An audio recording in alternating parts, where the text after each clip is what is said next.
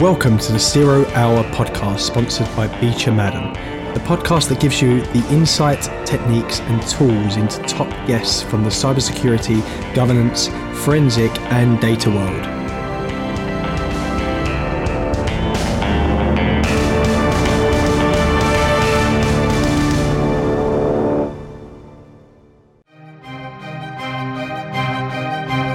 Beecher Madden are recruiters for cybersecurity and corporate governance professionals. Leveraging our long-held relationships, industry knowledge, and data-driven approach, we help companies and candidates make better hiring decisions. Welcome to the latest episode of the 0 Hour podcast, and I'm your host, Carl Sharman. Today we are joined by Christophe Foulon. Chris focuses on securing people and process with a solid understanding of the technology. He has over 10 years as an information security manager and cybersecurity strategist with a passion for customer service, process improvement and information security. He has led large teams across multiple locations with significant experience in optimizing technology. After mainly being self-educated, he has a master's degree in cybersecurity as well as many certifications. As a career coach, Chris is passionate about helping others with the cybersecurity careers and co-host the Breaking into Cybersecurity podcast. Hope you enjoy. So hi Chris, welcome to the podcast. How are you doing? I'm doing great. How about yourself? I'm doing great. So let's start from the beginning. Where were you born? I'd say I popped out in the States, but family doesn't like when I say that. So I was born in the States, but grew up in the Caribbean. I have to ask, why don't they like you saying that? I don't know. They just think it's nerdy of me. So tell us a little bit about your parents, if you can. You know, what sort of jobs did they have, and especially if you grew up in the Caribbean. Yeah, they had a marine hardware store. My father was in the Merchant Marines, and my mom was a nurse. But they both ran a marine hardware business there in the Caribbean, and grew up there until I was about 14, and then moved to the States and moved several places ever since, including Belgium, Florida, and now I'm up in the DC area. What caused the moves? So from the Caribbean, my parents separated and sold their business. Then they moved to California again. I finished out high school and community college there. I attempted to finish my bachelor's in Belgium, but because I went to a community college, they didn't want to give me credits for my courses, and they said I had to start over. So I turned that 1 year into a year of travel and learned a lot backpacking across different countries in Europe. So keep focused on that education. You know, what was your education like, and how did it lead to, you know, your first roles within IT? Okay. So most of it wasn't education focused, how I got into IT. But while I was in the Caribbean, in that marine hardware store that I spoke about, we had a local computer tech that was fixing one of the machines that had an issue. And I was probably about 6 or 7, saw her fixing the machine. Ever since then, we had a great relationship, and as I became a teenager and had summers off, I would go and hang out in her internet cafe and where she fixes computers, and I became her apprentice and learned about it there, had the passion there. But as I finished high school and was choosing what I wanted to do for college, this was 2005, 6, there was all over CNN news stories of how computer science degrees were in abundance and didn't really have the value. And I was like, well, I looked at all the curriculums for a computer science bachelor's degree, and I didn't really like the science part of it. So I said, I'll just skip this for now. Got myself a bachelor's in business administration with emphasis on information systems. So I still had that. And around 2008, when the economy crashed, I was in a sales role at the time. I was like, you know what? If I'm going to have to struggle and grind to do something, might as well struggle and grind doing something I like. So I quit my sales job, didn't have something lined up. Went to a technical training school called New Horizons, and I took I did that as if it were my job. I took about a year's worth of courses in 6 months, but not because they forced it on me, because I got through the material so quickly. I did all the way up to my MCSA, A plus, Net plus, Security plus, MCSA, and just ground through it. And they were really surprised at how quickly I picked up the material and how much I loved it. But it was my passion, and I love doing it. So, yeah, that was the education side of it.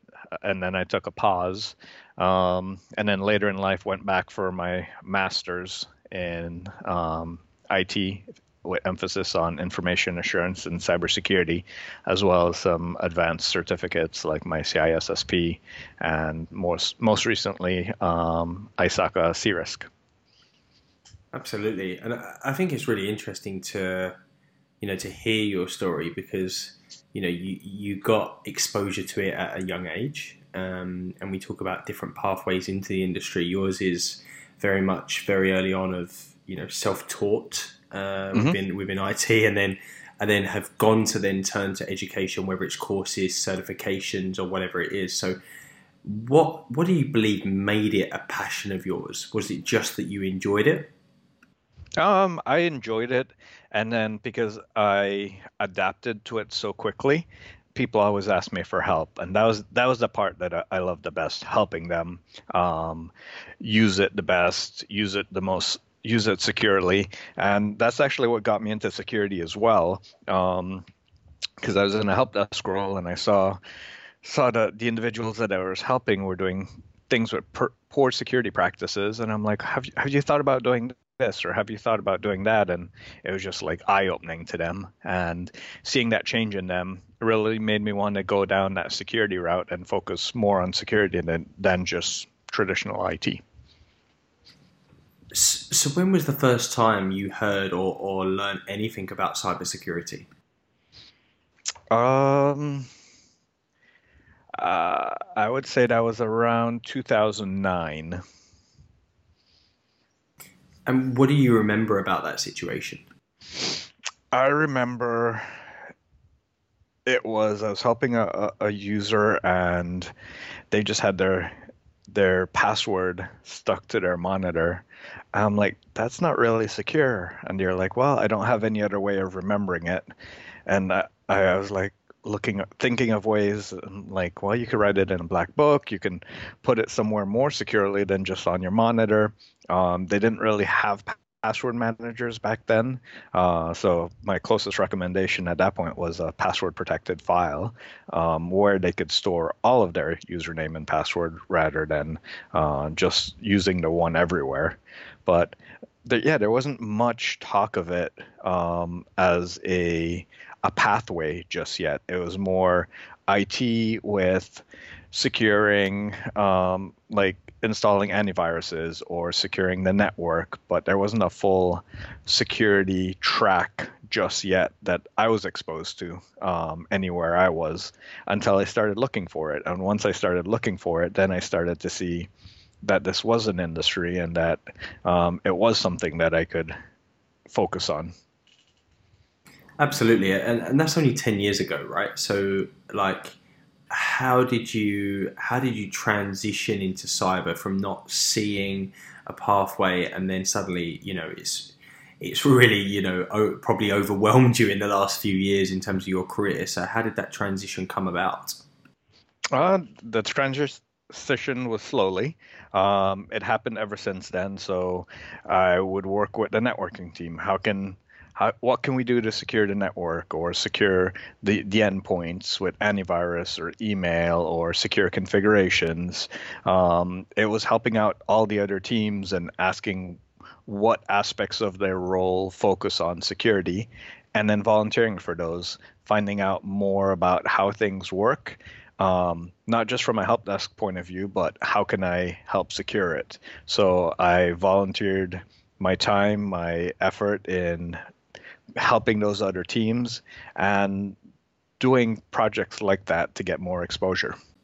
Really took 5 years of pushing towards it to be able to accomplish that transition. Absolutely. Absolutely. And what did you do around that to help that transition? So by then, I already had my Security Plus certification. I had my MCSA with emphasis on security because I had my Security Plus, but it was just changing the way I spoke about my role to emphasize security. So on my resume, I highlighted the experiences that I had doing security. When I had interviews, I talked about my passion for security and the things that I did to help volunteer in different ways to do security. And if I was working in an organization that had a full-fledged security team, I would volunteer my time with them. And if they did have open roles, submit myself for it. But that's where I saw that catch-22 that's even more prominent today, that hiring managers are looking for people with experience, but people can't get experience because they don't have it. So for me, that transition was rough, and I can see why people are having it. But volunteering, showing your passion, and showing what you do to help secure things around you in your companies, in areas that you're volunteering. So helping a charity secure their website or secure their premises or anything like that will show a hiring manager that you have the passion for it, to help you stand up above those that might not have done that. No, exactly. And I'd imagine that having a multi-skill set will certainly help your career. So, that's certainly what we see. But I think, how does having an IT background mixed in with cybersecurity help you, work in a business, and certainly that communication piece? How does that affect that? I would say it helped me tremendously, because if you understand the situation from many different angles, so you understand from the help desk point of view what the users do on a day-to-day basis to work to get their job done, and then you also understand it from a system admin point of view, what's needed to keep things up and running. And then from a security point of view, how to balance those 2 points of views to keep things available while still have that integrity and confidentiality. It's the best of all worlds. The challenge sometimes that I see with some individuals coming into the industry is they'll have the theory, they'll have the concepts, but they're trying to put themselves maybe in a role where they don't know how things are working. So that's why I recommend volunteering, getting that experience in IT, figuring how things work. If you can't do it on your own, do it somewhere else. And you've now fully done that transition. Just tell us a little bit about your current position. So over the past 4 or 5 years, I've been a consultant within the security space. So I help organizations with their digital transformation. So moving from either a paper-based work model or a traditional IT-based work model to a work model that has greater emphasis on the data and working in either a cloud-focused environment or a hybrid environment where you have a lot more things that you need to struggle with, and advising them as to maybe how to evolve from the traditional infrastructure to a cloud-based infrastructure, but doing so securely and while minimizing risk is what I do on a day-to-day basis. And why are you so interested in doing transformation, especially within the federal area within cybersecurity? I think the federal area is definitely prime for having those sorts of digital transformations. I've only come to the federal area in the past couple years, so before that it was commercially focused. But I think industries that need that extra help would be federal, healthcare, and other critical infrastructures, because they've, for the longest time, operated on smaller budgets, had less technically focused individuals in those areas, and had greater expectations of security because of what they're doing. So I think oftentimes they'll lag behind in the latest evolutions because you're trying to do things securely, but with older technology. The problem is, as technology grows older, it becomes more vulnerable because more individuals have had time to find the holes and weaknesses in those systems. Absolutely, and obviously that's a real concern when you think about the federal agencies. But how is with inside them federal agencies, how is digital transformation changing or has been changing in the years that you've been working, with them experiences? It's changing greatly. So you have some agencies or some federal customers that are really ahead of more. So like your DoD, they tend to be more ahead. Your NSA, they tend to be ahead of others. But then you have smaller agencies. They tend to be a little more behind. They will get the budget to buy technology, but then they might not have the foundations in place, the strategy in place for dealing with that transformation. So you go back in and you have them focus on, okay, what's the purpose of the organization? What are you looking to achieve? And then focus on the people and process that you need to improve to get you to that area of being more secure, of having that better posture. And then you start to implement the technologies that will help you get there. And you talk about that communication piece. So how do you help them understand the risks that they are going through? Sometimes it's talking to them in a way that they understand. So someone in risk and compliance, you have to talk about risk. Someone in that's focused on accomplishing availability, you have to talk to them about the ways that, say, cloud technology allows them to keep things more available. Or if someone's in security, well, this is some of the different ways that you can implement security in this type of environment. And we have to just walk through the business and understanding which one of these ways will work best for them. And when you go in as a consultant, like, what would you say is your objectives then if you're trying to help these, let's say federal agencies? I would say my objective is always doing right by the customer and helping them accomplish their mission. There's some individuals or vendors that might have a more focused approach on selling their technology or accomplishing their project. I like to go in, and if I'm tasked with doing one thing, but halfway in we realize that that's not the best approach, okay, let's regroup, let's figure out what's the best approach for this organization, and then go back down that route. And I suppose going back to the business side, away from your objectives, if we're talking about the business objectives, how can cybersecurity better support, and I say that, better support and not, hamper in any what way, but how can it better support the business objectives within digital transformation? The easiest way I could say for it to do that is to enable ways to build in resilience into the process. So in your traditional infrastructure, if it wasn't architected properly, or if you only, say, had limited resources, so you only had one location, if that one location went down, you lost your entire operation.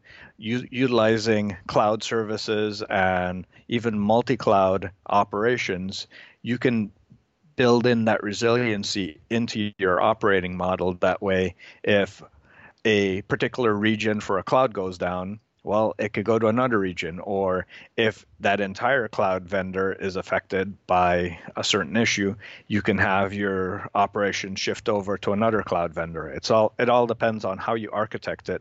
But the key is to architect it in a cloud-based manner, not just lift it and shift it from your traditional data center.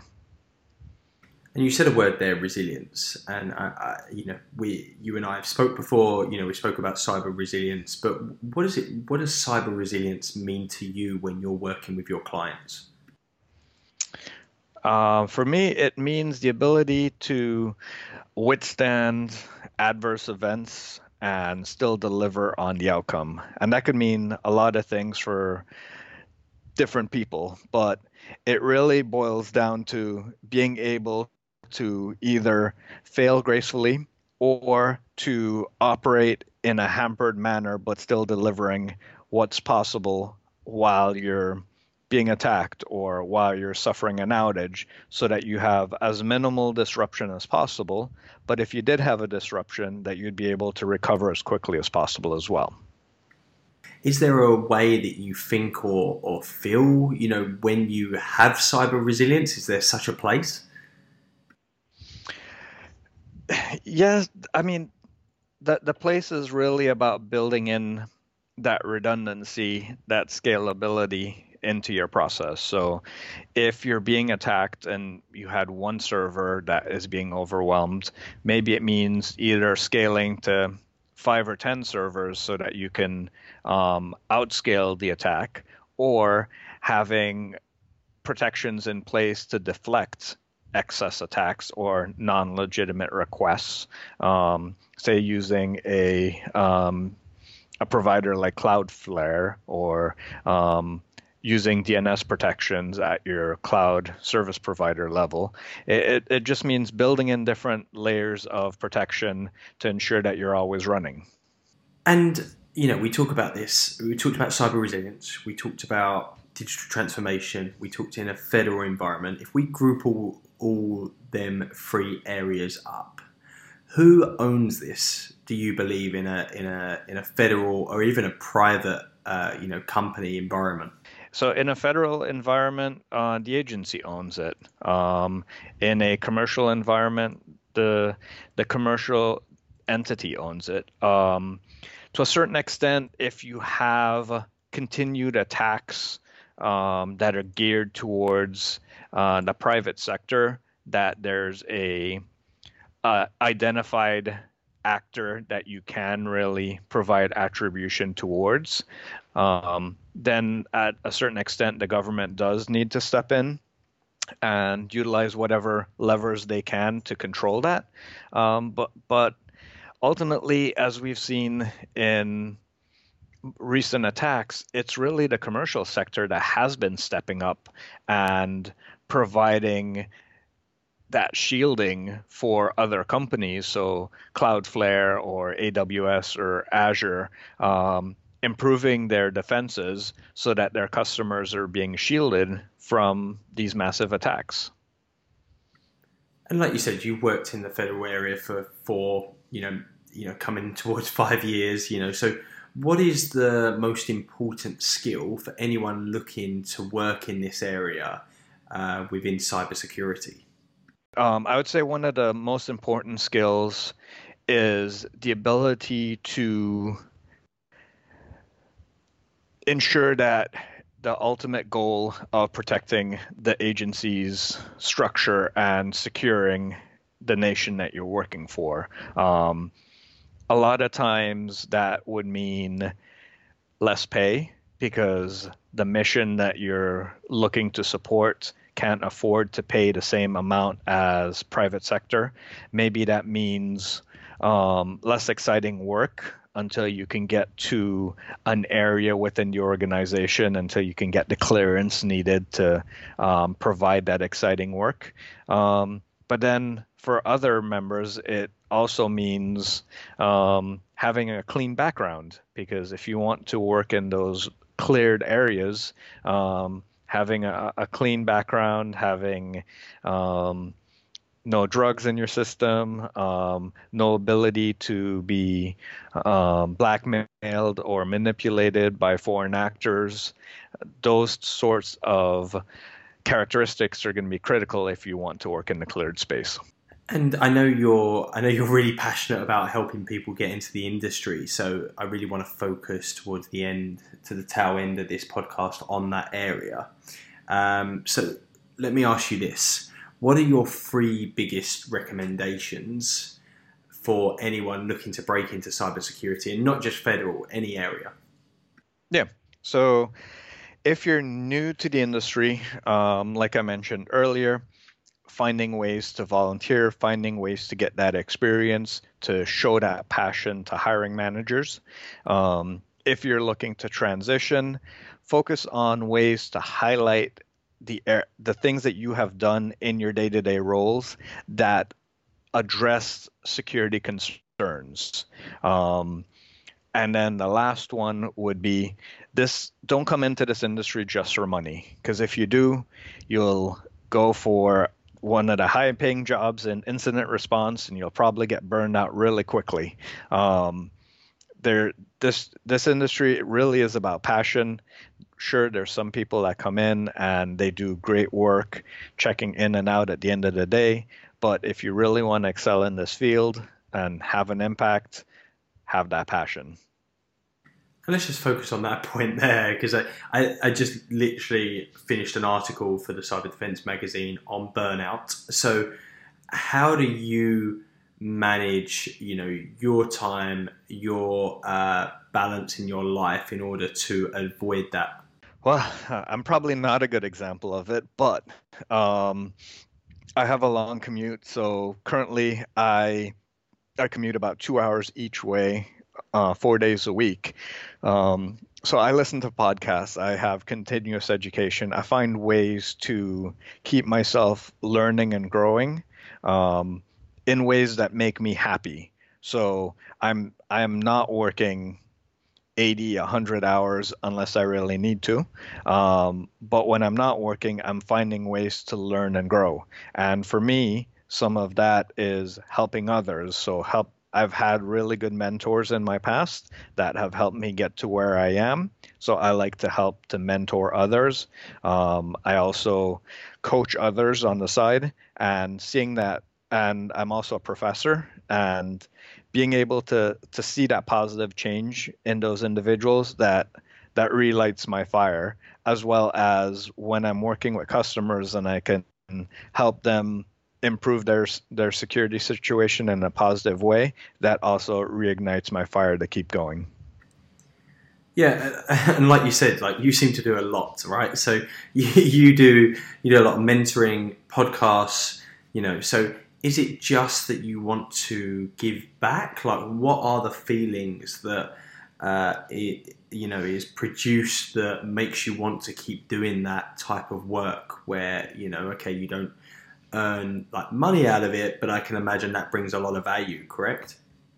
Yes, it brings value, because in the long run, if I can help the community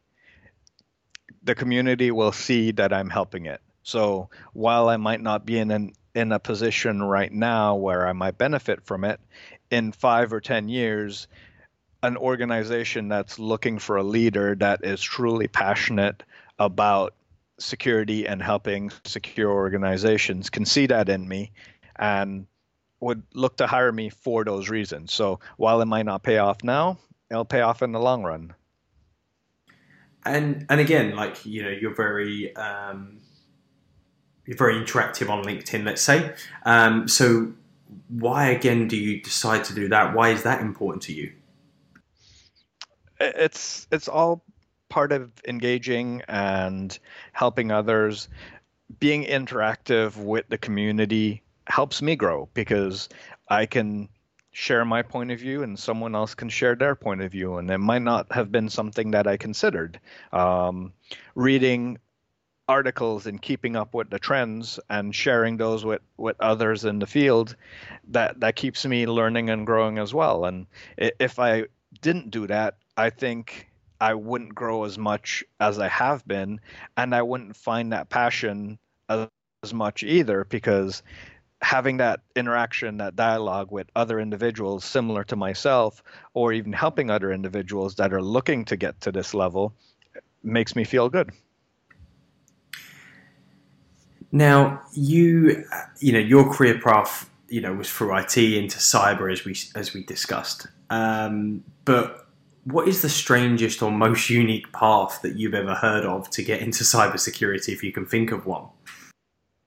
Well, one of the guests on, or several of the guests on the podcast that I do have had some very interesting conversions. One of them was a physical therapist, but the transferable skills that they had is that they were able to relate to their patients and have that conversation, and they were able to use that in their role as an analyst. Another individual was in a nonprofit organization helping just with administration, and they did a total shift into a SOC analyst role.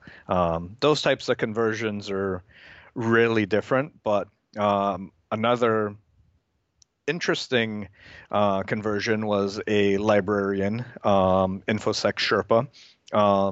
But most people don't see that role as being really helpful in the security space, but it really is, because as a librarian, she has to be able to find information. So that translated very well into her OSINT job, and she had been able to find roles aligned to that, and now she's actually working for the New York Times in their security department.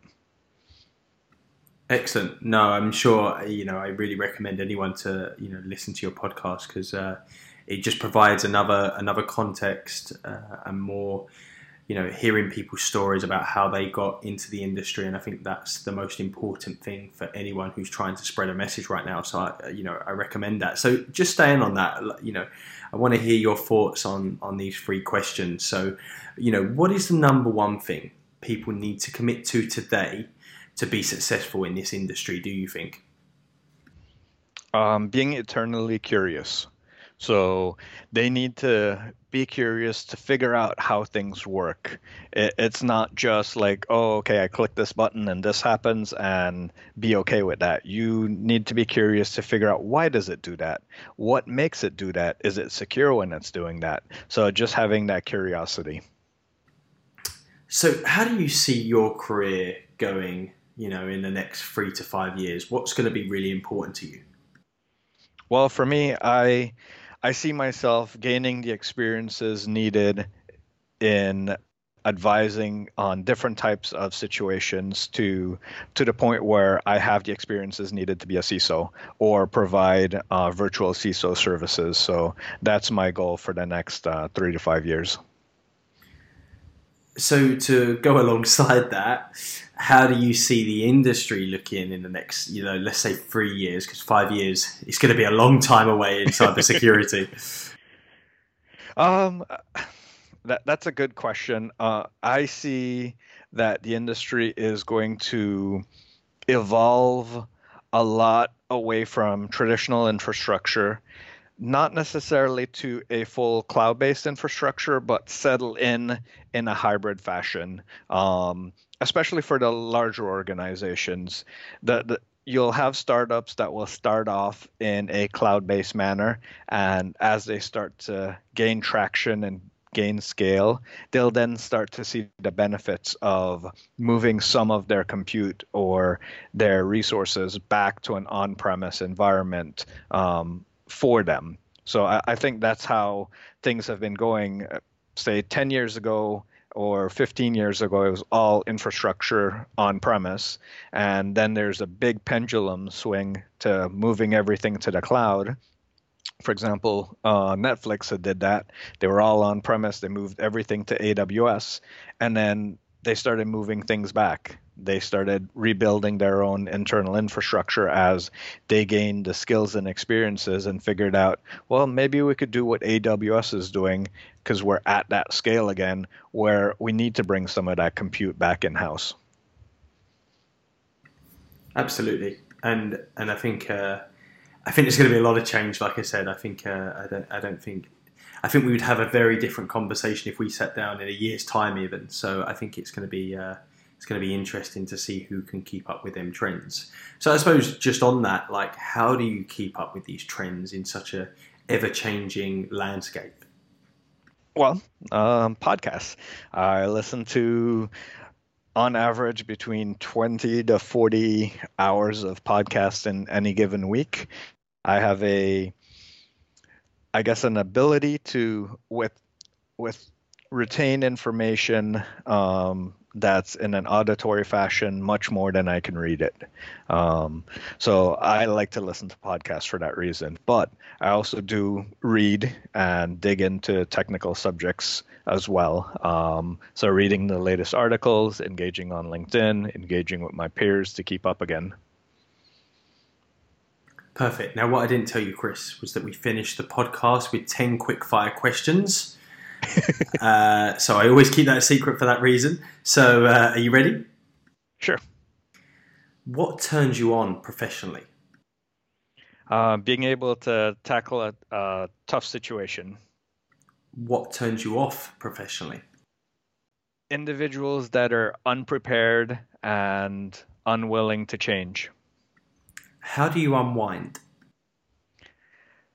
I like to watch TV. My wife says I watch scripted shows, but to me, those scripted shows take me to another world. What profession other than your own would you like to try? If I were to try another profession, it would be to be a scuba instructor. What activity gives you the most energy? When I was in the Caribbean, I love sailing. I love scuba diving. Now I'm not so close to the water, so I like running and hiking in nature. Who is your biggest inspiration? I would say my mother. Even though she was a nurse and a business owner, she was also one of the most technically savvy people I knew growing up. If you had to present a speech right now, what one word would be its subject? Passion. You're at your best when you are doing what? When I'm helping people or organizations improve their security posture. If today was the last day of your life, what one lesson would you like to impart? Well, things are finite and appreciate the things that you have. Now for the big one. This is the hard one. If heaven exists, what would you like to hear God say as the reason he is letting you through the gates? That I helped others. Perfect. And I think that sums you up to a T in that respect. You know, like ever since we first met and we've spoke, you know, everyone that that knows you says you're very helpful, and you know you always look for others. So that certainly ends the podcast in the right way. So on that note, how can people, you know, find you on social media? And secondly, more importantly, where can they find the podcast? Well, they can find me on LinkedIn and Twitter. The podcast is called Breaking Into Security. We have a YouTube channel as well as on Apple Podcasts. Excellent. And just briefly touch on the objectives of the podcast and some of the episodes that you've had that's worth people really listening to. Well, we've had multiple different episodes. The special editions more recently highlight senior leaders within the industry that are sharing their points of view as to how someone looking to break in can do. So in the beginning, we started with individuals who have transitioned sharing their stories. And recently, we started including senior leaders and sharing what they would like the next generation or those transitioning in the field to do to help prepare. Thank you for listening to today's episode. For the latest episodes, please subscribe, and for future conversations, reach out on Twitter and LinkedIn.